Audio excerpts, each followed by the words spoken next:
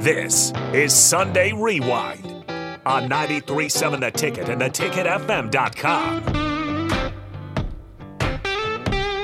Welcome back. Tom Stevens, Mike Melby, Husker Rewind every Sunday, 5 to 7. Huskers fall in a tough one to Michigan State over the weekend. But I know my buddy, Mike Schaffer, is celebrating a big win, a Vikings win today, 31-28 over the Atlanta Falcons. The first start, well, it wasn't even a start for Joshua Dobbs. He came off the bench after being in Minnesota for a couple of days, just learning the playbook. Comes off the bench, throws 2 TDs, runs for another, and one of the best regular season Viking wins I've ever seen. What about you, Mike? Well, we have to actually start with those first possessions. He takes a safety that's one of the dumber safeties that you'll see in the NFL, and I'm like, oh, this guy's an aerospace engineer? That's right. Like, we're going to let him work at Lockheed Martin? Is that what we're really going to do right. here when he's done with the NFL? But, no, that was an incredible performance. At, 7 different times, I'm like, well, the game's over. And it's like, what can you do? Well, What realistically can you expect when you have to play a quarterback that has been on your team for 5 days, and you don't have your left tackle, you don't have your number 1 wide receiver, you don't have your number 3 wide receiver.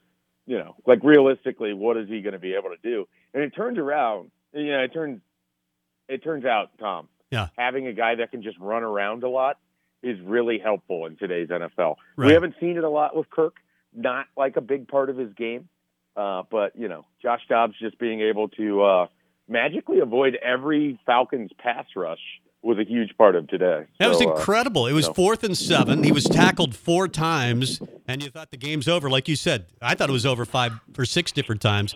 But on that last play, they have him dead to rights. He is able to escape it and gets a big gain all the way down to something like the 10, 15-yard line. And then a couple plays later, he throws the touchdown to win it. That was fun. That was fun as a Vikings fan. I'm not saying this guy could lead us to the Super Bowl, but this guy could lead us to the Super Bowl, Mike. Get your tickets. I would be happy if he just leads them to a playoff game at this point. Like, I'm not a tank and give away the season guy. Yeah. I'm not I don't like losing. I don't care about when you pick in the draft. There's talent throughout a draft. Figure out your quarterback situation that way, that kind of thing. Yeah. But I like playoff games, and maybe they can get into a playoff game and pull an upset. Like, that's what I want. Well, I was a tank and get a great quarterback in the draft guy, and then I saw Dobbs today, and I thought, well, to heck with that. Let's just go win the Super Bowl. Bring them both back. Have Cousins and Dobbs. There you go. Dual quarterback system. There you go. Nebraska falls. They needed that one win to get to 6 to a team that had lost 6 in a row, but they fall to Michigan State 20-17. It was not a great day for the quarterback, Heinrich Harburg. He has 3 turnovers. A fumble. Could have been even worse than that at times. But how did you see that game? Did you see that as a big missed opportunity for Nebraska? Yeah, it just kind of felt like one of those games where Nebraska showed up and it didn't seem like they were in condition to match the effort from Michigan State from the opening possession. And it just always felt like they were playing a little from behind. And, I think they led 7-3 at one point and all of that, or 10-3, whatever it was. But, it just wasn't. It wasn't a game where you ever felt like Nebraska was taking it to Michigan State, that Nebraska had the upper hand. If you remove records from that game and you watch the whole thing and it finished, you're like, yeah, it sounds about right, because it looked like Michigan State was the aggressor. It looked like Michigan State really kind of came out, and whether it was because of Harlan Bennett trying to get his first win, or Alante Brown being a former Husker, or whatever it was, there was a little bit more emotion, a little bit more juice with what they were doing things. And, and I think it played out in a variety of ways. I mean, everybody wants to talk about Heinrich Harburg, and he had a bad game. Like, he needs to play better. But the reality is, I don't think that there's any change coming at that position. What bothered me about Saturday is Nebraska's strategy on special teams was just flawed from the onset. I mean, you put in a guy for the sole purpose of catching a punt, and the other team figured it out by the second punt, and then they just told their punter, don't worry about hang time. Don't worry about any of it. Kick it as far as you can. And he did. And Nebraska gave up field position over and over, and then Billy Kemp's catching the ball inside the 10-yard line and not even giving you the opportunity to see if it can get into the end zone. And Nebraska's built like a team right now that you're not going to sustain a lot of drives. But with Tristan Alvano hitting a 55-yarder last week, at least give yourself a chance, start at the 25 and get 40 yards and give yourself an opportunity to potentially kick a long field goal. And that's kind of what Michigan State did. It just felt like, I wouldn't say that Matt Rule got out-coached, because I don't think that's what happened. Nebraska just didn't execute. But I didn't like the strategy at special teams. I really felt like, as much as everybody wants to talk about Heinrich Harburg, and again, he didn't have a good game. He could have played better. There's no question about that. But I also don't think you're in position to even be talking about it being a one-score loss without his 40-some-yard touchdown run. He's the only guy on the team that can do that for them. I don't think Jeff Sims could have done that in that situation. Athletically, maybe, but I just don't think he's that version of a playmaker right now. I don't know what Jeff Sims was going to be for Matt Rule, but I think that has all passed. And this is sort of where you are. So you have to figure out how to win with Heinrich Harburg and how to build an offense around it and everything else. And they just couldn't do it on Saturday. Well, and I want to jump back, Mike, to your comment about Billy Kemp being back there just a fair catch, because there was probably 3 punts that he fair caught that there was nobody within 15, 20 yards of him. And then that final punt that Michigan State has, you see Ethan Nation back there, who we've heard is electric. Whatever. Why not take the chance early on? If he fumbles, then you've got Kemp to come in and fair catch the rest of the game.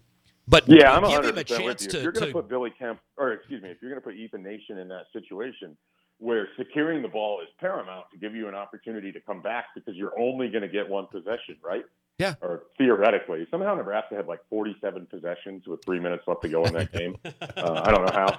That seems remarkable. But, I'm 100% with you on that. Like, why not give Ethan Nation that opportunity and give yourself a chance? Like, when Matt Rule got here and he talked about, we want our guys to return. We want a big play out of special teams. That has really flipped, and no more evident than it was on Saturday, where the fact that you don't let Billy Kemp play wide receiver and he's only there to catch punts, I have never really experienced anything like that. And I honestly, it's the first real big missed call of the Matt Rule era. And, it's just something that they experience and they learn from, and they're going to be better for it. And I'm certainly not one of the fans that right now feels like Nebraska is destined to go 5-7 because they didn't beat Michigan State. I think we're going to get a better performance when they come home against Maryland. I think they're going to be a focused, energized team. I'm not worried about that. I'm really not. Like, it just felt like it was one of those days in college football that you get that happens sometimes. And Michigan State, they're playing at home. It's senior day. It felt like they had a reason to be there. And Nebraska didn't take them out of the game early enough. And Nebraska let them hang around, and Nebraska let them dictate the terms. And, there's a lot of misfires in that game, but I don't think there's any long-term effects that I'm super concerned about. Mike Schaffer, Husker 24/7, our guest. I agree that it's probably Harburg's job to lose, but I wouldn't mind taking a peek. Not at Sims so much, but maybe Chubba Purdy. What? Okay, so explain. I saw this a lot yesterday. I saw it on my message board. I watched 47 horrific passes from Chubba Purdy last year. I did too. I know he doesn't have the arm to throw a 40-yard pass when he needs to.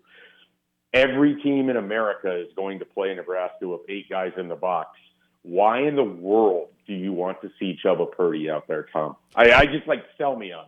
Well, because sell me on Chubba Purdy. Well, I know that Mr. Whipple, don't squeeze the Charmin guy, last year loved him and didn't like Harburg at all.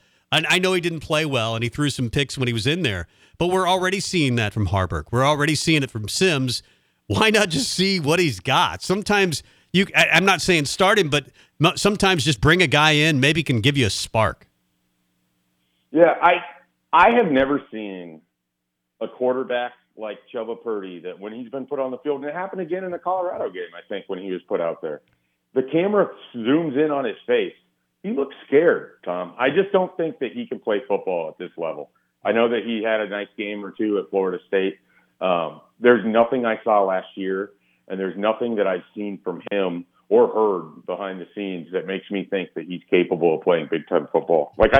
I just don't think he has it. If you want to try someone else, I'm more on board with seeing what Jeff Sims is capable of doing, but I don't know where he's at this point. It feels like he's being a great team cheerleader and a leader in that regard. But I don't know if mentally he's at the point where he's maybe done with football. I don't know. I think they're in a situation where it's just Heinrich Harburg. And honestly, they need him to stay healthy, because if he gets hurt, then I think the drop-off is severe enough without Heinrich Haarberg's ability to run the football that I don't know how they would even move it. And maybe Jeff Sims could come in and rekindle that magic, but I don't see it with Chubba Purdy. Again, 22 of 47 for like 136 yards and 3 interceptions. I would be more than happy not seeing him play again. I just don't think he belongs at this level. I really don't. I don't like being this negative about any individual player, but seeing the amount of people that are like, well, why not give him a chance? He's not good. I don't give it. I almost said something that would have caused you to hit the dump button. But I don't care what Mark Whipple thinks about Chubba Purdy. Mark Whipple isn't here. Yeah. He doesn't matter. He's the reason that Heinrich Haarberg's development's further behind than it should have been in the first place.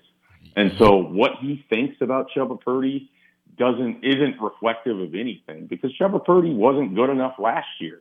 He had opportunity. Did he even throw for 100 yards in a single game? And, oh, by the way, you have man-to-man coverage with Trey. You know what Trey Palmer would mean to this Nebraska team right now? My goodness. Heinrich Haarberg is not very good, but you give him Trey Palmer and man-to-man coverage in an 8-man box, that's going to score some points.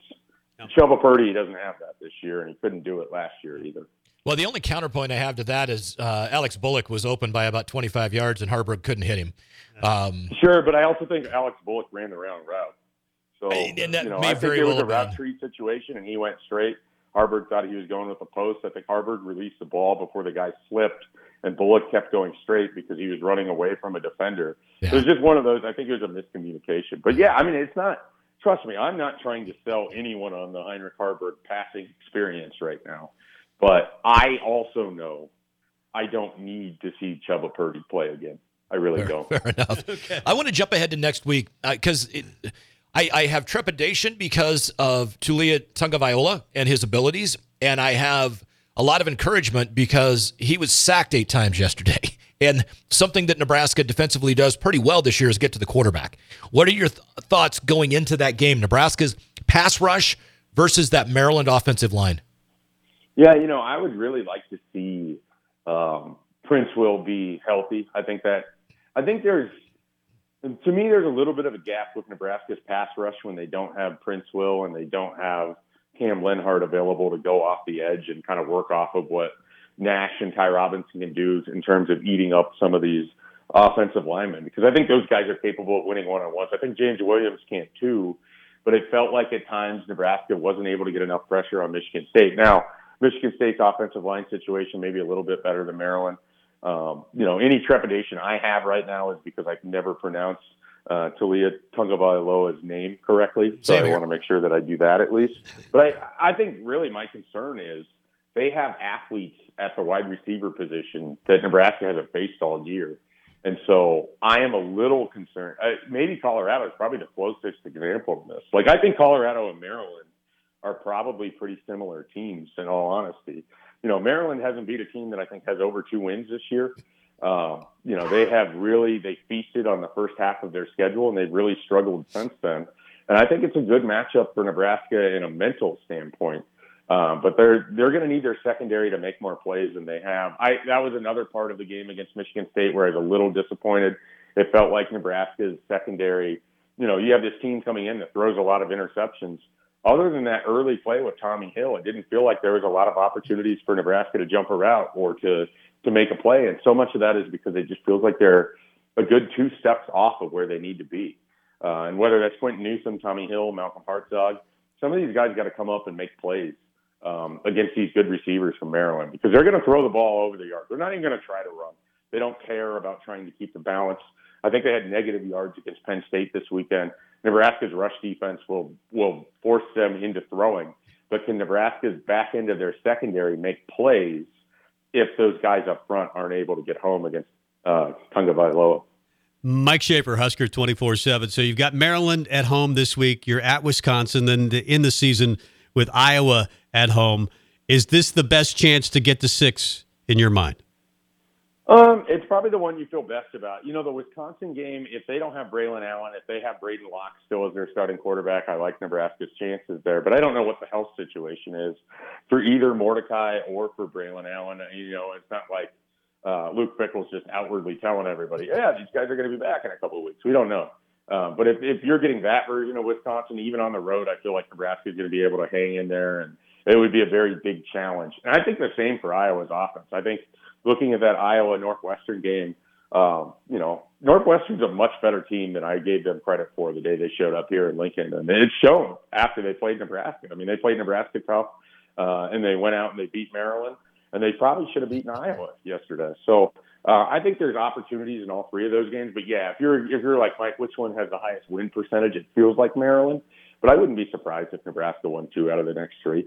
I don't think they're going to miss a bowl game. I think they're going to qualify for a bowl. The biggest thing is whether it's going to be 7-5 or 6-6. I'd be surprised if they won all 3. I just don't know that their offense is capable of doing that.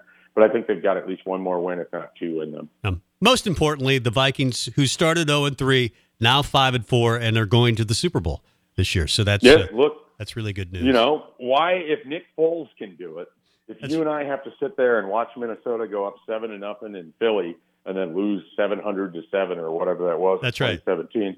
Why not Josh Dobbs? Why not Kevin O'Connell? Yeah. You know, why can't he be Doug Peterson? No, there's no reason. He's an astrophysicist. I mean, he's a genius. Yeah, well, he might be a genius, but he still should have dove out of the end zone instead of stepping backwards into that sack today for a safety. Hey, Mike, you're allowed to have an adult beverage. Enjoy it. Skol. All right. All right. I've successfully, other than almost making you hit the dump button here, and really probably unfairly tearing down Chubba Purdy. I feel like this was a pretty successful interview for us, Tom. I thought you nailed it. I thought you hit a home run, as always. Great stuff, Mike. We'll talk to you soon. All right. Appreciate it, guys. Have a good one. There you go. One of the biggest Viking fans I know, Mike Schaffer of Husker 24/7, a really good writer as well. It's always good to have on Mike. We haven't had him on since the preseason, so it's great to have him on this time. And still, we're going to have Tanya Taki next hour. We'll talk Husker volleyball, but we've got to do our grades. I think that we'll do that next. Sounds good. Want to do the grades? Yeah. Okay, we'll do that next. Mike Melby, Tom Stevens, it's Husker Rewind. More on the way.